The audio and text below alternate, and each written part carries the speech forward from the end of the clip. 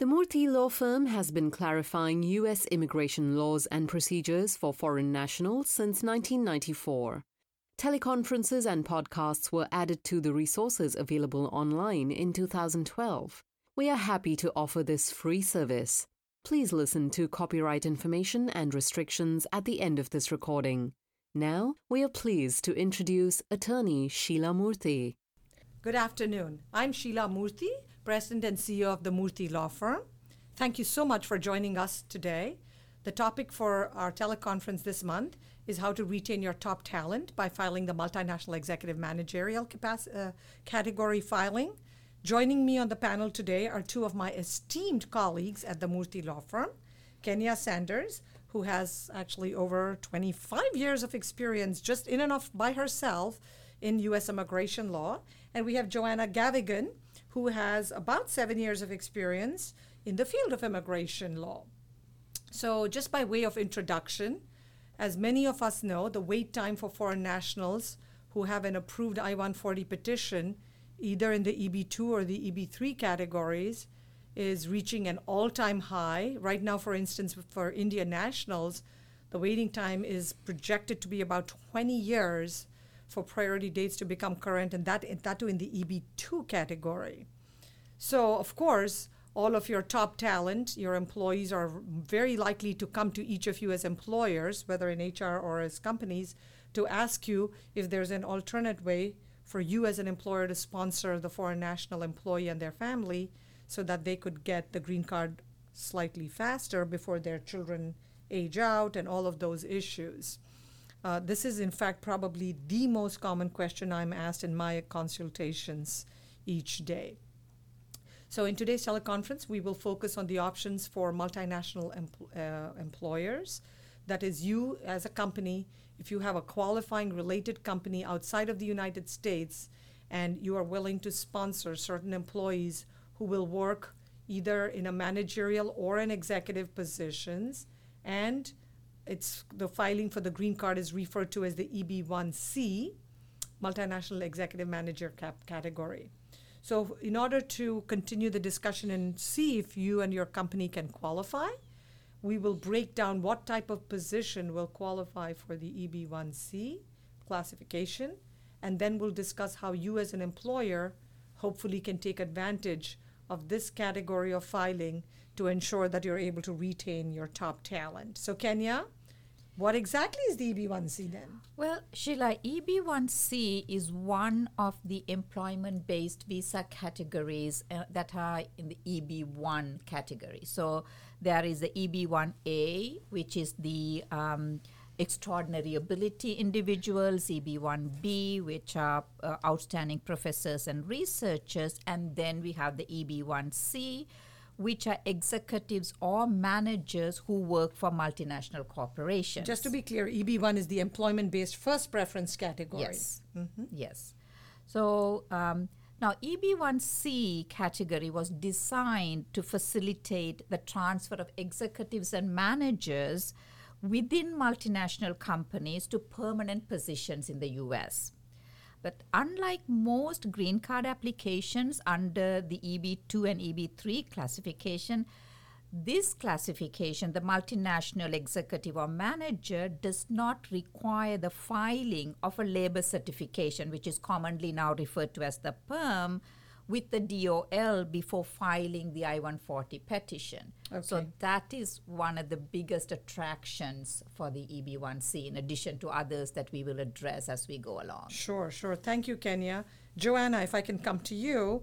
So what are the criteria or the legal requirements for an employee to be eligible to qualify under the EB1C category? So in order to qualify and be sponsored under the EB1C category, an individual has to have worked abroad for a qualifying entity, as we've discussed, for at least 1 year within 3 years, either preceding the filing of the I-140 petition, or if they transferred to the company. We'll get into that a little later. There are some exceptions to the 1 and 3 year rule. But importantly, that position abroad needs to be managerial or executive, and they need to be coming to the U.S. to work in a managerial or executive position.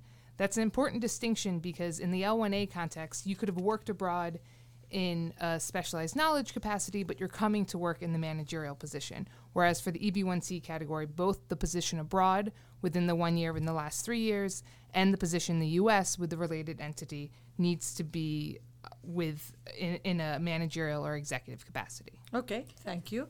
So generally, if the foreign national is already in the United States, then the 3-year period within which the 1 year of employment should have occurred is the 3-year period immediately preceding that individual's entry into the U.S. in a non-immigrant category such as an L or an H status to work in the related company. On the other hand, we find that in order to qualify for the EB1C, the U.S. petitioner needs to establish certain key factors. Kenya, what are Yes. these factors? Okay, these factors are, first of all, you have to establish the qualifying relationship between the companies. The qualifying relationship can be as a parent or a subsidiary, a branch, or an affiliate. So now for an affiliate, that is if the two companies share common ownership. The beneficiary, as we discussed previously, was employed for at least 1 year after the last 3 years by the related entity in a managerial or executive position, which is very important to remember and understand, because even if the person is in the USA on L1A as a manager, does not mean that you'll automatically qualify for the EB1C if that individual was not employed in a managerial capacity overseas, because you can obtain L1A even if you were employed in a specialized knowledge capacity overseas. So that's one critical difference between the L1A and the EB1C. So just to be clear, all of these 3 criteria must be satisfied to be eligible. Yes. And what about how do we establish a qualifying relationship between the company abroad and the U.S. company? Well, you need to show by documentation the ownership by share certificates, memorandum of understanding, the ownership documents that show that either the foreign company owns the U.S. company or the U.S. company owns the foreign company, or both companies are owned by a common entity or individual. Correct. And I know that we've also talked about this because we have seen it in RFEs issued by the USCIS, that just because 2 companies share the same name or have a common name, that automatically does not meet the legal requirements to satisfy the qualifying relationship test. The companies should be able to show the qualifying relationship, as Kenya just pointed out, through corporate documents such as share certificates and operating agreements to establish the legal corporate relationship between these 2 companies. And Joanna, where the company abroad is a wholly owned subsidiary, what's required? And So in circumstances where it's, as Kanya alluded to, if it's a wholly owned subsidiary, that likely will be an easier test to establish, because if you 100% own the company abroad, that's easy and you can just show your documentation of your ownership, and that's clearly a qualifying relationship. In all circumstances, the key question, though, and the key focus should be on ownership, whether you wholly own the company or if it's a shared ownership. For instance, is the foreign company own a majority share of the U.S. company? Or does an individual own both the foreign company and the U.S. company? Or is each company owned by a common group of people or another parent company? So you need to look into the control of the companies, and is it an equal control? Is it predominantly, does one company more predominantly control the other? And really look into those share certificates as well. okay. And importantly, that is really, if you don't have a qualifying relationship abroad, it ends there. Unfortunately, that is the critical key, is to make sure that there's that qualifying relationship within the companies. Even if someone was working in a managerial position, it's not going to qualify for the EB1C classification. Good point. Thank you, Joanna. So with regard to the employment period abroad, we've touched upon this briefly before, but when the beneficiary or the employee is outside of the United States, it is actually much easier to determine what 3-year period to look into. Basically, it is the 3-year period immediately preceding the filing of the I-140 petition by the employer. However, where the employee or beneficiary, when the employee is actually working in the United States in another non-immigrant status like an L1A or the H1B, or even possibly L1B, though that would be more problematic as we talked about to file the EB1C, it can be difficult to determine what 3-year period to look into. So Kenya, can you explain that? Because I believe there was a decision from Yes, May 2018. fortunately, the USCIS adopted an AAO decision in May of 2018, which provided clear guidance on how to calculate that 1 year of employment. That is, in cases where the foreign national enters the U.S. to work for the I-140 petitioner or a related entity, meaning an entity that is related to the foreign company, the critical 3-year period is the 3 years preceding the beneficiary's date of admission on that non-immigrant category. This provides more flexibility to the employer and the foreign national worker on the timing of filing EB1C petitions. But if the foreign national entered the U.S. to work for an unrelated company, then the 3-year time period is the period immediately preceding the filing of the petition. Okay. So next, let's touch upon briefly the issue of both who is a manager and who is an executive and functional manager. So managers are people who actively manage either an organization or a part thereof, like a department within the organization, or they manage a particular function. Managers either oversee the work of other supervisors, managers, or professionals, or they may manage an essential function, which is a functional manager, which we'll touch upon in a minute, within the organization. As managers, they exercise discretion over day-to-day operations, but they are not supposed to actually do hands-on work at a low level, which is like a big red flag for the USCIS. The hands-on work is supposed to be done by their subordinates, and that's why they're very particular about the definition of manager or executive.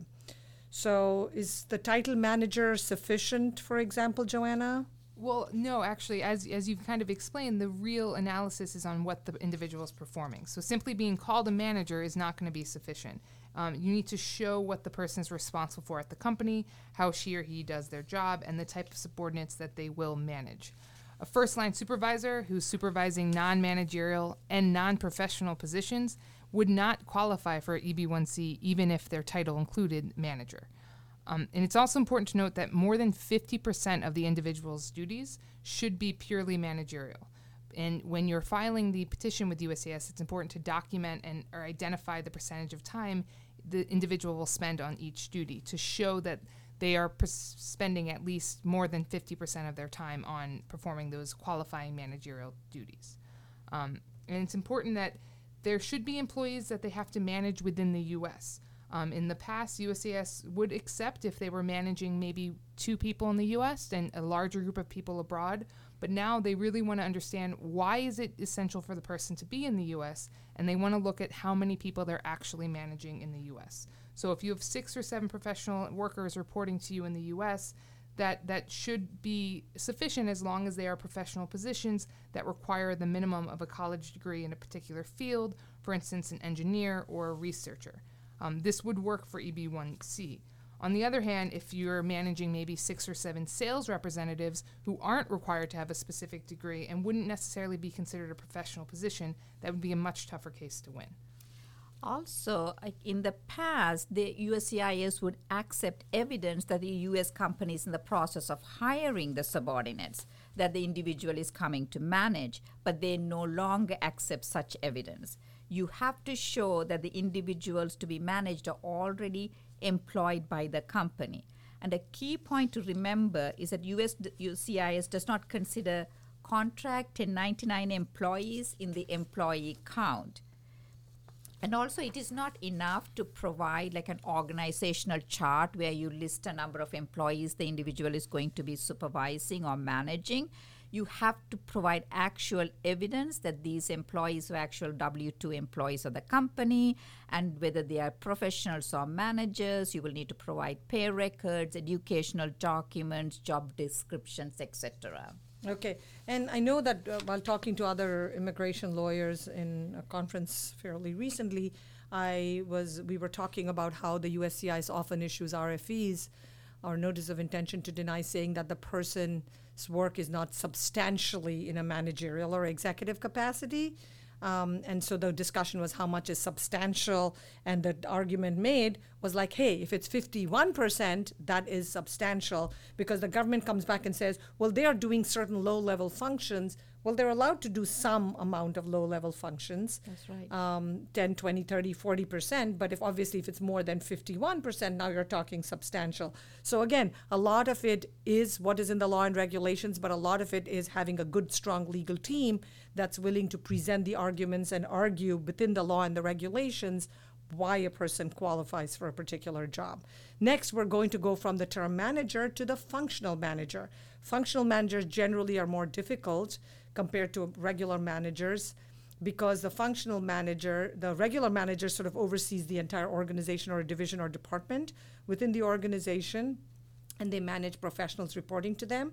But for a functional manager, there are different criteria that needs to be established. Kenya? Yes, the functional manager, generally is chosen because the individual is not actually supervising anybody. There's nobody actually reporting to them, but they are managing a major function of the company. So in order to qualify, it's very difficult because it's highly scrutinized. So the function has to be clearly defined. It has to be a major component of the company, and the beneficiary still can't be primarily engaged in hands-on, non-managerial work, even if she's not managing people. So you need to show that others are doing the hands-on work of the function that the individual manages. Okay, thank you. The last one. So we have manager, we have functional manager, and then we have executives. So executives, as we know, are responsible for directing the management of the organization or a major component or function within the company. They're supposed to set the policies and goals, and they have wide latitude to make important business decisions. They operate with minimal supervision. Most C-level executives, CEO, CTO, CIO, CFO, all those are obviously considered as high-level, senior-level executives. So obviously, when presenting the case to the USCIS, it is important to point out whether the position is that of a manager or an executive. And if the position is described as a manager and executive, then the USCIS requires you to satisfy all of the elements of each of the categories. So again, how your lawyer presents the case can make a big difference in whether you're climbing a steep uphill climb or it's hopefully a easier uphill climb to win the case. Okay, so next we're going to talk about the benefits of the EB1C category. The one thing that we already mentioned briefly was that there is no perm required, so no Department of Labor to bless and say that there's no available U.S. worker to do the position or to work in the position. So the employer can file the I-140 petition right away. This can save the company time, money, effort, energy, 6 to 18 months of time, and the expenses involved, like running advertisements, etc., Right. in the perm. Also, the wait time. It decreases the wait time for certain nationalities. And I know that Kenya wanted to talk about like like currently, for example, in the October 2019 visa bulletin, we have a cutoff date for employment-based first preference, which is so unusual, but not for EB2 and EB3 in the rest of the world. Right. Leave out India for a second. So sometimes it can actually save time to do the EB1C as opposed to going through the whole perm and I-140 and labor process. Because for the Indian nationals, the employment cutoff date, if you look at the October visa bulletin, which is January 1, 2015, and for EB2, it is May 12, 2019. So even though it seems like only a 6-year difference, but the projection is that for the EB2, it may take 20 years versus maybe 7 years for the EB1. So it's still far more So a advantageous. Nobel Prize winner has to wait 7 years. Gee, what a wonderful opportunity. Crazy stuff. So, Joanna, who can benefit primarily from the EB1C filings? So historically, I mean, employers who had L1A employees work in the U.S. would generally rely on the EB1C. But we want to make the point that it's not strictly limited to L1A employees. You know, if the employee was working abroad, you know, and they're here on H-1B, and you just decided to file an H for them instead of an L1A, even though they were working in a managerial position abroad, and now you have a permanent managerial position to offer them, that would still qualify for EB1C. So, you know, thinking outside the box, looking at the prior employment is important to see, you know, it can benefit a wide range of people. And it's important to look at all options. And likewise, if a U.S. employee is currently employing individuals in L1A, they cannot assume that the EB1C petition will be approved because USCIS no longer gives deference to prior adjudications. Also, the scrutiny whether a position is a qualifying managerial position for EB1C is much higher than it is for an L1A. Again, always we see, because the USCIS position is L1A is a temporary short-term job, but minute you say I'm doing a green card position, permanent position, immigrant visa processing, they immediately make, even though the legal criteria looks very, very similar, they suddenly add on all these additional qualifications or steps in the process. So as all three of us have discussed, you know, the EB1C category for multinational executives or managers is an excellent alternative to the traditional EB2 and EB3 processing by you all as employers, because it allows for a significantly shorter wait time for some of your key high-level managers, to foreign nationals to get their green card, whether it's managers or executives. It's critically important also when there are children who are hoping to obtain the green card as dependents of the primary beneficiaries, and the cutoff age is 21. But if they've filed the 485, they're okay. But if not, they could be out of luck, and they would then have to go through the same process like the individual employees had to go through with the perm and the labor and the I-140, et cetera. As the EB1C is a very useful employment-based category, the USCIS has started to more and more heavily scrutinize applications. At the Murthy Law Firm, we are dedicated to, actually we have a team, a fantastic team, whom you're talking to right now in today's conference call, who work closely with employers and foreign nationals to navigate the rules, make sure that the employer can qualify, update you on the latest trends, monitor the case law, and see how we can try to win and get this approval for you. Again, it's one more tool in your arsenal as an employer to try and use in order to recruit and retain your top employees so that they don't jump ship and go to the competition. So I don't know if Kenya or Joanna, either one of you has anything else to add, because I know we're always sensitive to time-related issues. We try to do most of these within 30 to 45 minutes. Does anybody else have anything to add? I just want to add one little thing, that is, even if you're an L1B, the EB1C is still an option. It's still an option. It all depends on whether that person did work as a manager overseas. Right. So if they worked as a manager or executive overseas, even though they came to this country on maybe a slightly level, maybe as a specialized knowledge worker on L1B, they could still be eligible if they met the legal statutory criteria to satisfy for the EB1C filing. Exactly. Good point. Yeah. One point I just want to add is that we're talking about how you can use this now if they were previously employed abroad, but you can also use it in a strategic way of planning ahead. You know, if you have a company abroad and you have a U.S. employee that you could file an EB2 now for, but it would take 20 years, or you could send them abroad for a year in a managerial position and have them return and then file the EB1C. And many of them do that, especially because by law, unlike the J1 where it's home country requirement return back to the country from where you got your visa or where your passport is from or where you recently worked or got your degree medical. In this case, it's not a home country. You could go to Canada, you could go to Europe, you could go to London, you could go to Australia, Singapore, you could go anywhere in the world, work with a parent subsidiary branch or affiliate, work for that 1 year as a senior executive manager, bring this person back, and many employees and their families find that highly attractive. And even though they're not happy to uproot their lives and their families and their homes and all of that, it's way better than waiting 20 years to go through the processing. Yeah, absolutely. Wonderful. So on behalf of myself, Sheila Murthy, Kenya Sanders, Joanna Gavigan, and the entire team at the Murthy Law Firm. We thank each of you for joining us today on strategies on how to retain your top talent by using the EB1C multinational executive managerial option. And we look forward to continuing to take care of you with all of your immigration needs at the Murthy Law Firm. Thank you for joining us this afternoon and have a wonderful rest of the day. This is a free service. The content is the protected copyrighted property of the Murthy Law Firm. Unauthorized recording or dissemination of these materials without prior permission is prohibited by law. Learn about our firm, how to engage our services, and more at www.murthy.com.